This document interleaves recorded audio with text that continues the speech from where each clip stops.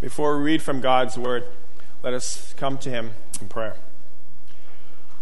Lord God, as we again come before you in this time of worship, hearing from your ancient words of truth through the Psalms, we just pray for your Holy Spirit to continue to be upon us and that we will be open to your Spirit's words through your word. Lord, prompt our hearts, open our minds. Give those nuggets of truth that we need to hear this morning through this message and through the reading of the psalm. Bless all that is said and done in your name. Hear our prayers in Jesus' name. Amen. Psalm 10. Why, Lord, do you stand far off? Why do you hide yourself in times of trouble? In his arrogance, the wicked man hunts down the weak who are caught in the schemes he devises. He boasts about the cravings of his heart. He blesses the greedy and reviles the Lord. In his pride, the wicked man does not seek him. In all his thoughts, there's no room for God. His ways are always prosperous. Your laws are rejected by him. He sneers at all his enemies, and he says to himself, nothing will ever shake me. He swears, no one will ever do me harm. His mouth is full of lies and threats. Trouble and evil are under his tongue. He lies in wait near the villages. From ambush he murders the innocent. His eyes watch in secret for his victims. Like a lion in cover, he lies in wait. He lies in wait to catch the helpless. He catches the helpless and he drags them off in his net. His victims are crushed. They collapse. They fall under his strength. And he says to himself, God will never notice because he covers his face and never sees. Arise, Lord. Lift up your hand, O God. Do not forget the helpless. Why does the wicked man revile God? Why does he say to himself, he won't call me to account? But you, God, see the trouble of the afflicted. You consider their grief and you take it into hand. The victims commit themselves to you. You are the helper of the fatherless. Break the arm of the wicked man. Call the evildoer to account for his wickedness that would not otherwise be found out. The Lord is king forever and ever. The nations will perish from his land. You, Lord, hear the desire of the afflicted. You encourage them and you listen to their cry, defending the fatherless and the oppressed, so that mere earthly mortals will never again strike terror. Thank God for his holy word. Last year in the evening services, we focused on the Psalms, and we heard a message at that time from Psalm 10 and refugees as well. And I've taken parts of that message and used it for this morning's message as well, summarized well by the title, Refugees, but not without hope. Despite the brokenness and tragedies in this world, we continue to see God's goodness. Whether it's in good times or it's in bad times, we are able to affirm our God is good. The theme that's portrayed when we talk about refugees in this world, and even in this psalm, includes periods and seasons of what appears to be injustice, and even sometimes hopelessness. As mentioned today, Christian Reformed churches around North America are encouraged by the denomination, and specifically World Renew, to put time aside to highlight the needs of the refugees in this world. According to the United Nations Convention, a refugee, as Tom shared this morning too, a refugee is a person who has a well-founded fear of being persecuted for reasons of race, religion, nationality, membership in a particular social group, or political opinion, and is outside the country of his or her nationality, and is unable to, or because of such fear, is unwilling to avail himself or herself of the protection of that country. Refugees are people who are forced to leave their home country to seek protection in another country due to fear and danger of their lives, often due to war, conflict, or persecution. The people of Israel were often in refuge, taken from their homeland and dispersed among the nations. Fear of persecution on account of their love for God or on account of being Jewish. They were often a displaced group of people, and they were often taken advantage of and even put into slavery. It's also often mentioned how Jesus and his family were refugees when he was about 2 years old, fleeing from the sword of King Herod, being displaced and persecuted. In fact, later in Jesus' ministry, he stated that foxes have dens and birds have nests, but the Son of Man has no place to lay his head. Again, displaced. And we also know, persecuted and suffered. And this led to his murder on the cross. So refugees are not new. But what is new is the alarming number of people in this world that are displaced from their homes. And as mentioned today, the statistics are alarming. The United Nations Refugee Agency estimated that there are over 65 million refugees in the world, as the video also stated. And I know, Tom, our numbers somewhat are just, there's a discrepancy, but it depends on what website, I guess, and what definition we go by. But the number is about 1 in 113 human beings in the world is a refugee, or double the size of Canada. Or if we put it into perspective, it's equivalent to 185 cities the size of London. Last year, when I preached on this psalm, it was 165 cities. 20 cities in London's population have increased, or refugees have increased by 20 cities in the world this year. But we're not going to dwell too heavily on statistics, because how many numbers there are, each number is a real person. Each person is a human being made in the image of God, and God cares for each person and he loves each person. And our reading this morning from Psalm 10 affirms God's control and his love for his people, despite a world that sometimes seems so out of control and ruled by evil. So Psalm 10, it begins as a lament. The author, as you can hear, is in anguish and expressing his grief to God. Verse 1, the author's crying out to God that age-old question throughout all generations. O Lord, why are you standing so far away? Lord, why do you hide yourself in times of trouble? This is a distressed and frustrated writer proclaiming, O God, your people are hurting. There is wickedness and there is evil all around us in this world. And I think maybe, just maybe, it seems that evil is prospering. And today we may even at times feel like uttering the same words. Hearing again how many refugees are in this world. Hearing again ISIS attacks within the world. It seems that Satan and his evil schemes sometimes are winning. But through the beginning of this psalm, the author portrays quite a bleak image of the world that we live in. And the author portrays the brokenness of this world and of humanity and the wickedness of humanity. And the situation appears to be rather hopeless, where wickedness prevails. Now, the psalmist is not blaming God for the evil, but the psalmist does have some unanswered questions. And in verses 2 to 13, as we read it, the psalmist provides us with a description of the wicked. And he describes them in 4 general ways. Verse 4, the wicked say that there's no room for God. Basically, they say that there's no God. So what do? They worship themselves. Because everybody needs something or someone to worship. Everybody worships some things. So they become their own God.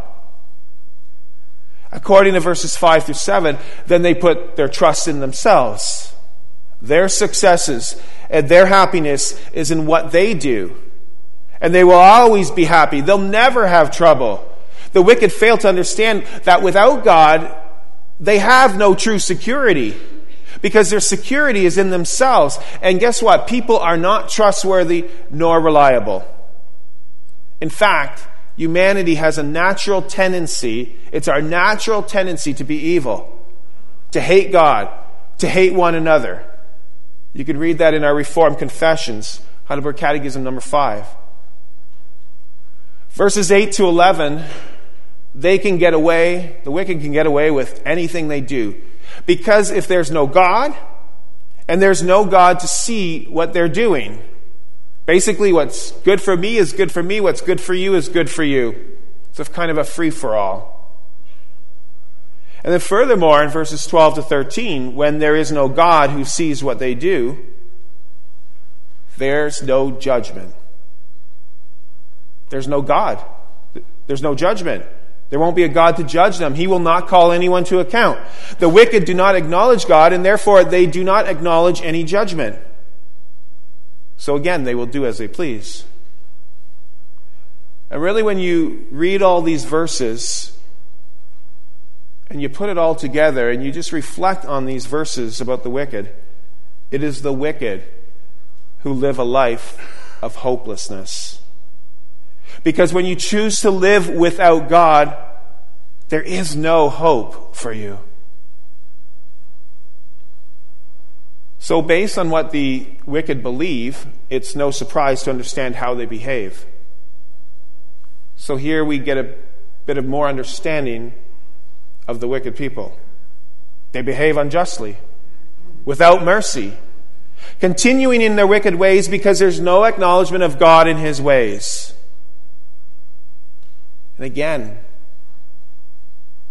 if all humanity has a natural tendency to fall short, we see that in our own lives as well. We too are part of humanity. We too are part of the fallen race. We fall short as well. But thankfully, and thank God, don't take this for granted, thankfully we have God.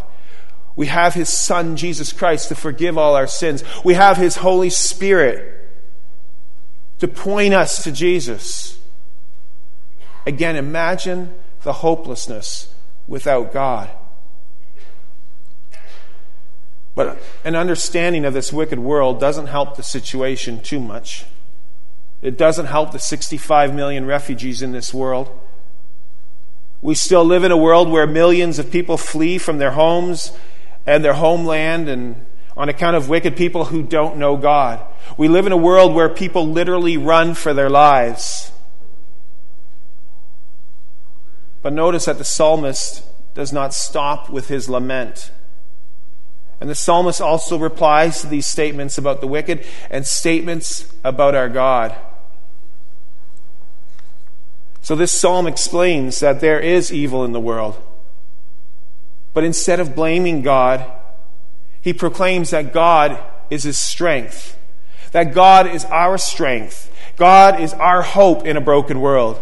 That God cares for his people and deeply hurts when his people hurt. And it's okay to cry out to God, to ask God questions, to ask him why. But also know that God sees what goes on. And know that he continues to be our strength. This is a psalm that applies to the life of refugees and applies to each of our lives. Because this is a psalm about justice. And Scripture talks a lot about justice.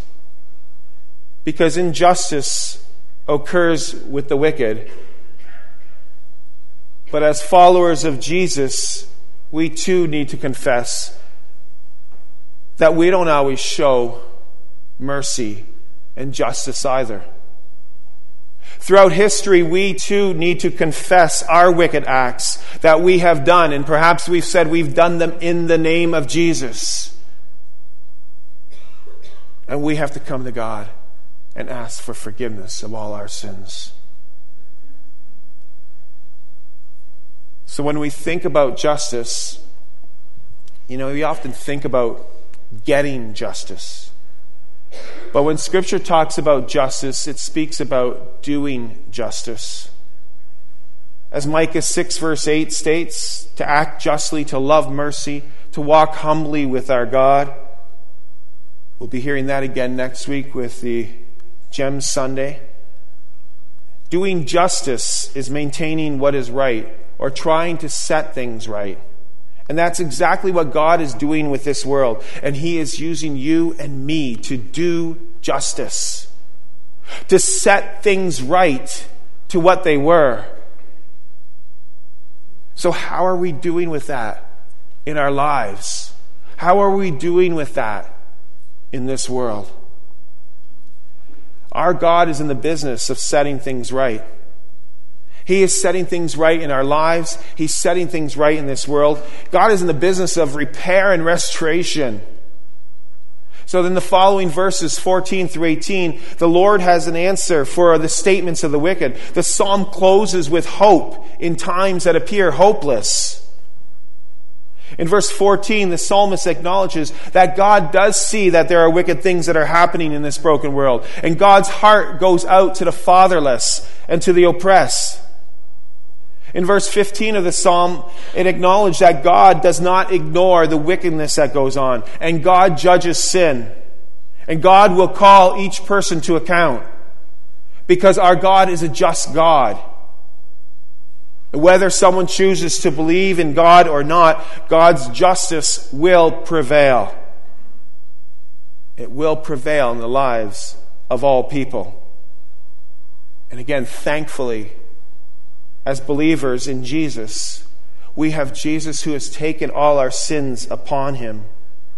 Justice still needs to be done in our lives, but Jesus has paid for our sins. He has made us right with God. Thanks be to God. But the wicked state there is no God, and that they could do whatever they please because they're in control. But in verse 16, we read that God is king, that He rules over all, that God is in control, and He's even in control in a world that sometimes seems so out of control in our own eyes.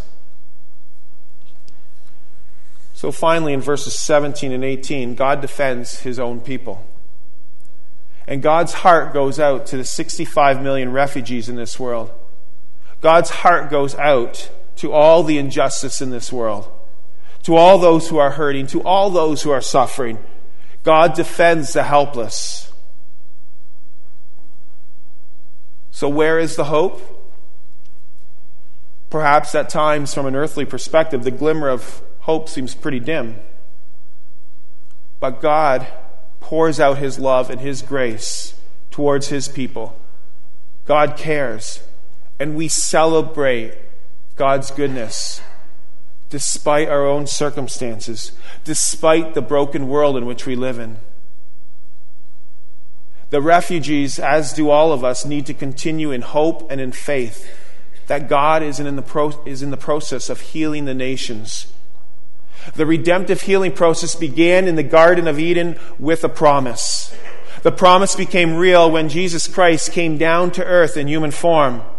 And again, Christ too was a refugee among the people of this world, and He suffered greatly on account of a broken and sinful and wicked world. But Christ died, and He rose from the dead. And we just celebrated that awesome victory last weekend, and we continue to celebrate that in our lives. And Jesus ascended into heaven, and we wait in hope for the final coming of Jesus Christ. We wait in hope for the final restoration of this world and all God's people. We wait and hope for the day that there will be no more injustice. We wait and hope for that day that there will be no longer millions of refugees. In fact, there will not be one refugee, because those who have faith and believe in the saving power and complete healing and forgiveness of Jesus Christ will be in the presence of Jesus. We will be in our home in God's glory, never again to be displaced. Our Lord Jesus Christ is the hope of all the nations, and He is mighty to save. And as we wait in hope, as the refugees wait in hope, yes, there still remains suffering, but God cares, and He calls us to care. And it's not always about understanding the injustices in this world, but again, to do justice in the name of Jesus Christ. Refugees are living day to day in life and death situations. And we are geographically distant from the refugee camps, but we need to become more aware. Read up on what we can do to help. Understand what's happening around the world with respect to refugees and with respect to other areas of injustice. And thankfully, we, as a church, we've gotten involved through refugee sponsorship. But it's not just about hosting a family. It has to go farther. So how is God calling you to seek justice in this world, in our communities, in our households, in our relationships? Continue to pray for justice in all areas of this broken world, and to seek justice and to do justice.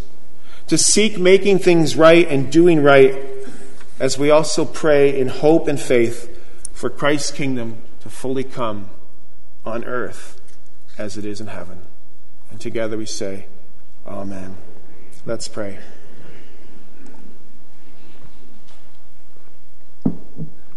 Father God, holy God, almighty God, awesome God, we come before you in our time of worship, giving you praise and glory for this world and all that you have created.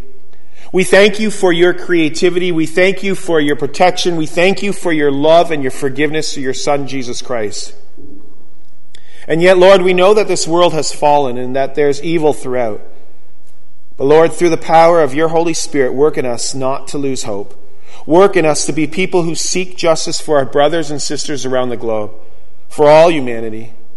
Help us to be your partners in acting justly, loving mercy, walking humbly with you and along with your people. We pray for refugees around the world. Provide hope to your people. Provide strength to your people. Provide homes for your people. Bless those around the world who are settling into new homes. And we thank you for those who are providing places of refuge. We thank you for the Kenjo family and where you have continued to work in their lives. And we ask that you continue to bless them in this time of transition and settlement. And bless many others in such a challenging transition and settlement into a new country. Bless those who are waiting for news on a home.